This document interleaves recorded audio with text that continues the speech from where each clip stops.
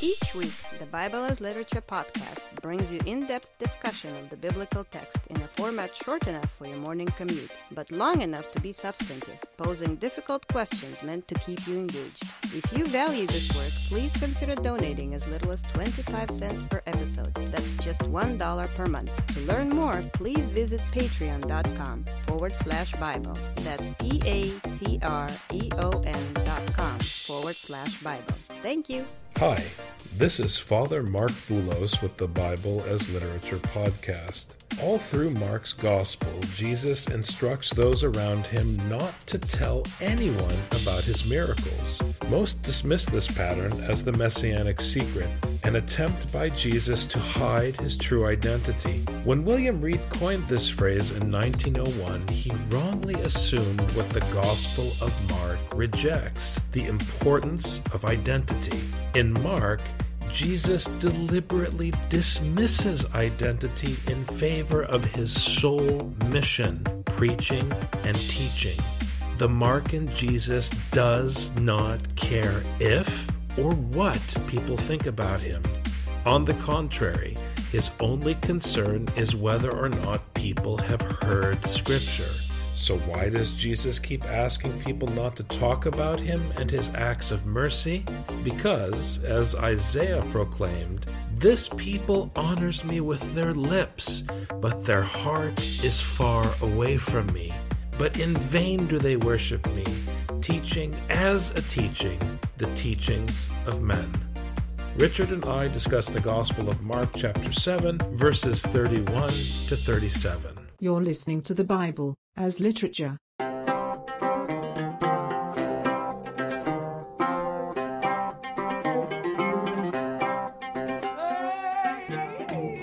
Hi, this is Father Mark Boulos. And this is Dr. Richard Benton. And you are listening to episode 168 of the Bible as Literature podcast. We have been working through Mark and grappling with its recurring themes.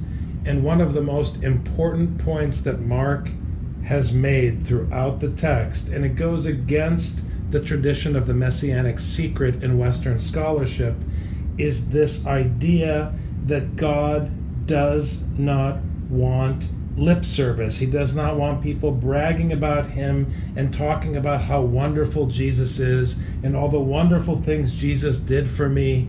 And isn't Jesus so great? He does not want it. He wants people to preach Scripture. People have their immortality projects, the things that they want to do with their lives. And the gospel is trying to direct that energy into something that's actually going to bear fruit for others, rather than just a giant tower or an idol or establishing a religion. These are the things that Jesus is speaking against. He wants fruit that manifests Torah, that manifests the teaching that God has presented at Sinai. And this is what people need to be working towards. And you can only do so much with your mouth. You can sow the seed, but how long does Jesus sow the seed? Jesus sows the seed 10 minutes and then moves on to go sow the seed somewhere else. So either you're going to sow the seed and keep moving, or you're going to be harvesting the fruit and actually producing things. But you can't just sit around and talk. Everyone is a hypocrite. This is a universal, fundamental fact of the human condition.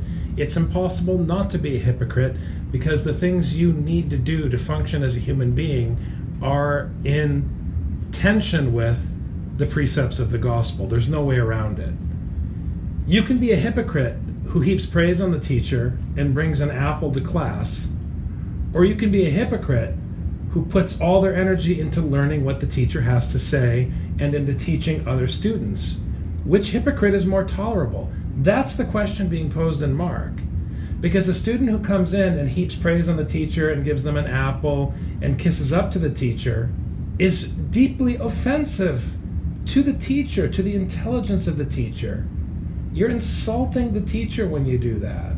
This is what's going on in Mark. You want to brag about Jesus and how great he is, but in doing so, you insult him. The only thing that's tolerable is fruit that befits repentance. Fruit that is born out of the submission to the teaching, which forces you to acknowledge your hypocrisy and to redirect your energy to helping other people submit to the teaching. Everything else, as Isaiah says, is grass. It's vanity. It's fading away. Burn it. The only thing that doesn't fade away, the only immortality project that is worth the effort, is the seed of the gospel. And in Hosea we see this too, where the people proclaim their love for God and their repentance, and he says, as soon as the sun comes up, your love disappears like the dew on the leaves. Whatever you say you're going to be doing, it's impossible for you to sustain it because you're really rotten at the core. Your rebellion, your sin is a sickness that's deep down inside of you, and only accepting Torah has a chance of healing this. But human beings always turn back. As you say, Father, they're all hypocrites. In Jeremiah, the Lord is angry because they call the house that they worship in by his name. They call it by his name and they praise him. And they think that because they call this house by the Lord's name, that everything is fine. But if they are not doing the works of the law, it's a house unto Baal. If you're not doing what Jesus commands or teaching what Jesus commands, you dishonor God with your lips when you praise him. It's classic Bible. God says, I don't want sacrifices. I want hesed. I want loving kindness. It's explicit in Hosea. I don't want your worship. Again, he went out from the region of Tyre and came through Sidon to the Sea of Galilee within the region of Decapolis. So he's beginning again in the north, in what is southern Lebanon on the modern map, and moving to the Sea of Galilee, which is the Sea of Tiberias. It's the Roman domain within the region of Decapolis. So as always, Jesus is moving around, but not in Jerusalem. He's not coming to Jerusalem. He'll come to Jerusalem at the end of Mark, where he will come into conflict with both the Roman legion and the Sanhedrin. There is this military battle looming in Mark. It's not of the Messiah on behalf of the Jews against the Romans. It's of the Messiah on behalf of the Lord of hosts against both the Romans and the Jews.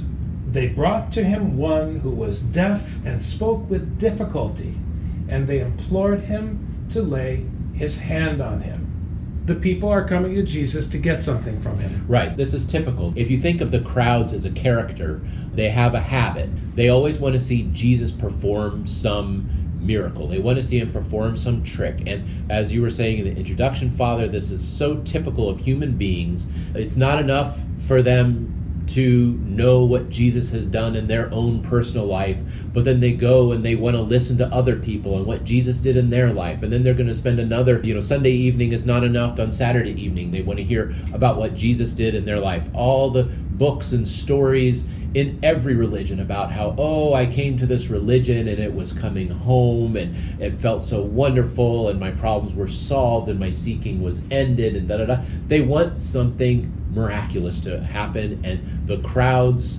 in Mark are the same as the crowds today. The crowds here are a mockery of the Roman system of governance. Because what do the Roman leaders do? Again, it bears repeating. They appease the mob.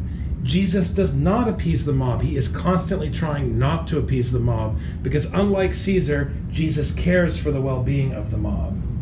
Jesus took him aside from the crowd by himself and put his fingers into his ears, and after spitting, he touched his tongue with the saliva. So again, he's pulling away from the crowds.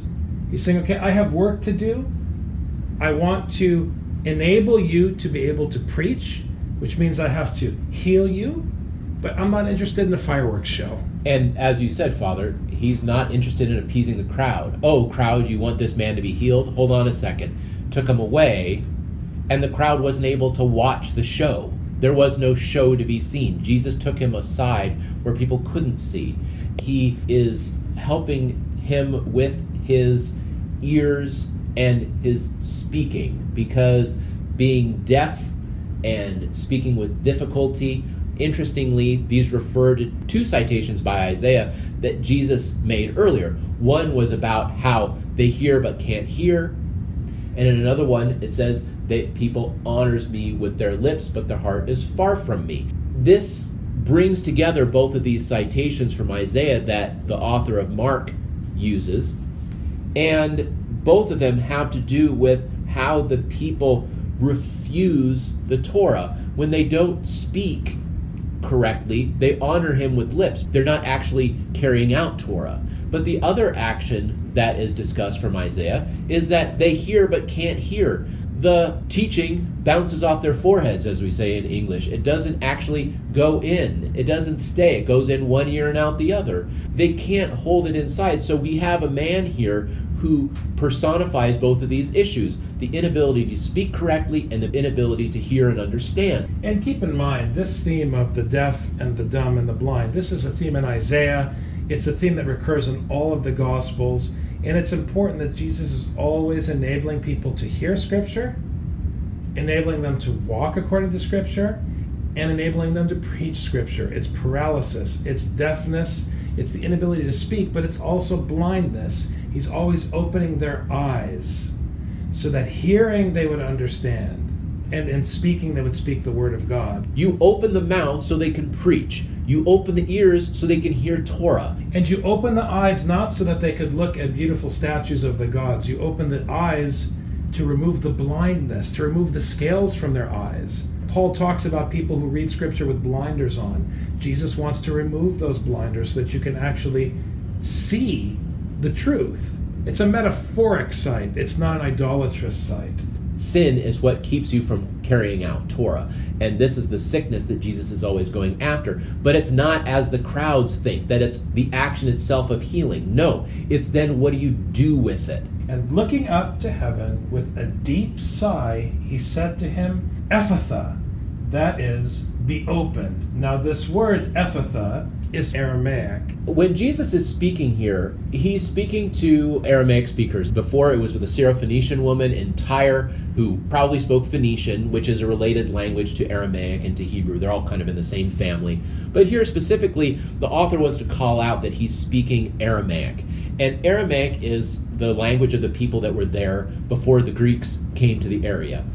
And so they may have been Jews, they may have been Gentiles, but they're more likely Jews than the people who were speaking Greek. Mark wants to call this out. But to someone who knows Hebrew and Aramaic, it's very easy for them to hear this and make the link with the same root in Hebrew, which is patach, which means open. And we have this verb to open in other places, again, in Isaiah 35. So another reference obliquely here, but another reference to Isaiah. This opening that we have in Isaiah, and then we have this opening of the mouth of the person in Mark here. Mark keeps drawing us into Isaiah and keeps connecting with Isaiah, and I think it's important to have this opening because it's the opening of the mouth so that it can speak, because Isaiah is also the one who talks about blessed are the feet of the one who proclaim the word. So much of speaking in Isaiah is so that they can speak. Even in the passage from Isaiah we had before where they don't hear, this is from Isaiah 6. But Isaiah 6 is when the prophet Isaiah wants to speak, but before he could speak, what happens? The cherub comes and purifies his lips with a coal from the altar. His mouth has to be purified before he can speak the word. So much of Isaiah is being drawn from here. Mark is such an astute reader of literature that he's not stuck on what happens and what didn't happen and who did what to whom, but the theme of opening and the language around opening that's so important for what then Mark is trying to say about the preaching of the word. In chapter 7 of Mark, we are also told, and this is the tension always in the healing and the miracles and the crowds, this people honors me with their lips, but their heart is far away from me. There is a commandment to speak, and you are healed to speak, but you have to speak a certain thing. And Mark's frustration in the narrative, Jesus' frustration with the crowds, is that he heals them to speak the word, but they want to talk about what they want to talk about. They want to talk about how awesome Jesus is. Back to square one. And I hope the irony is not lost on our listeners that most of modern Christianity has been reduced to a fan club for Jesus. And it's no wonder the churches are empty. Because who wants to be part of a fan club if you don't understand what it's all about? I guess that churches are full when you tell people what they want to hear, but is that a church? I mean, what are we about? It's a church to Baal. A church to Baal. It's a house called by my name, but I don't recognize what they're doing. That's Jeremiah 7. And his ears were opened, and the impediment of his tongue was removed, and he began speaking plainly. This is the fulfillment of Isaiah. When you refuse to understand, you're deaf and dumb. You have wax in your ears. You can't speak. You're blind by choice. This man, though, has been unbound, and now he's speaking plainly. 1 + 1 = 2. Speaking Torah plainly, instead of confusing it with other things that they think are also important. And here comes Isaiah again. Jesus does not want lip service. And he gave them orders not to tell anyone. But the more he ordered them, the more widely they continued to proclaim it. Because their priority is incorrect. They are not interested in the growth of the loaf. They are interested in the growth of the crowd. It all fits together. And what's really powerful about this literature, Richard, is that it is timeless.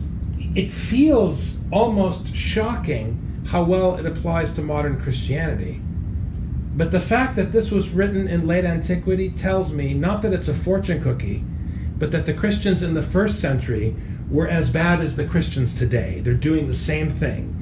Everybody wants to talk about Jesus and how great Jesus is and how much they love Jesus, but nobody wants to deal with what he said. Even worse, they directly contradict what he said. Don't tell anyone. And the more he ordered them, the more widely they continued to proclaim it. The more he told them to do X, the more they did the opposite. How is this different from Adam and his sin? This is the root of sin right here. The more Jesus says to do something, they do the opposite. So how can you say you're loyal to Jesus? That is the opposite of loyalty. And what's really ingenious about this setup is that you are being disloyal when you praise him, which is the prophets. Your incense is like a stench in my nostrils, proclaims Isaiah. I have no interest in your God and country songs, cries Amos. I don't care. The more you praise me and ignore the stranger and the widow and the fatherless, the more you condemn yourself by praising me. That's the thing. And when people go to church and feel at peace because they sang a doxology, they missed the point. Because in the doxology, in the liturgy, you claim that this God is the God of your fathers, which is a double hit. Number one, you claim that you submit to the teaching when you claim that this God is the God of your fathers. Who says Abraham is your father? You're making that claim, but we have to see whether he's the God of your fathers. That's number one. Number two, in Scripture, the fathers whom you claim were condemned anyways, Jesus tells us. So, understand the function of praise is to consign you to judgment. Glory to God who's shown us the light. Okay, he showed you the light. Are you now walking in the light, or are you walking in darkness? This is the judgment. Glory to God who has shown us the light. Let's swing by the bar after church and watch the game. And talk about the light. Instead of swinging by the homeless shelter or stopping at the soup kitchen or going to visit a shut-in. Let's go watch football. Now, we all know that we're all hypocrites. And it's impossible to always go to the food shelter because you're incapable. You lack the energy and the zeal. If you can't admit that to yourself, in Deuteronomy, God will throw you out of the land because he wants humility, not self-righteousness. That is the function of sin. The function of sin in the Torah is to put you in your place and to make you realize as you enter into the land that just like God took out all the Canaanites who he's wiping out before your eyes, he can take you out as well. Here we're seeing in Mark that you can't but rebel against God. It's a very powerful, powerful metaphor once you understand what's happening, Rich. They were utterly astonished, saying, he has done all things well. He makes even the deaf to hear and the mute to speak. So if Jesus has done all things well, why not follow what he told you? Which is, don't go and serve me with your lips. Why not go and take actual actions that will provide real fruit instead of talk, your vain talk? This people honors me with their lips, but their heart is far away from me. But in vain do they worship me, teaching as a teaching the teachings of men. Thanks very much, Dr. Benton. Thank you, Father.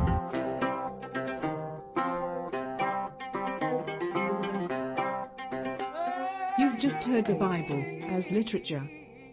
Thanks for listening. The Bible as Literature is a production of the Ephesus School Network.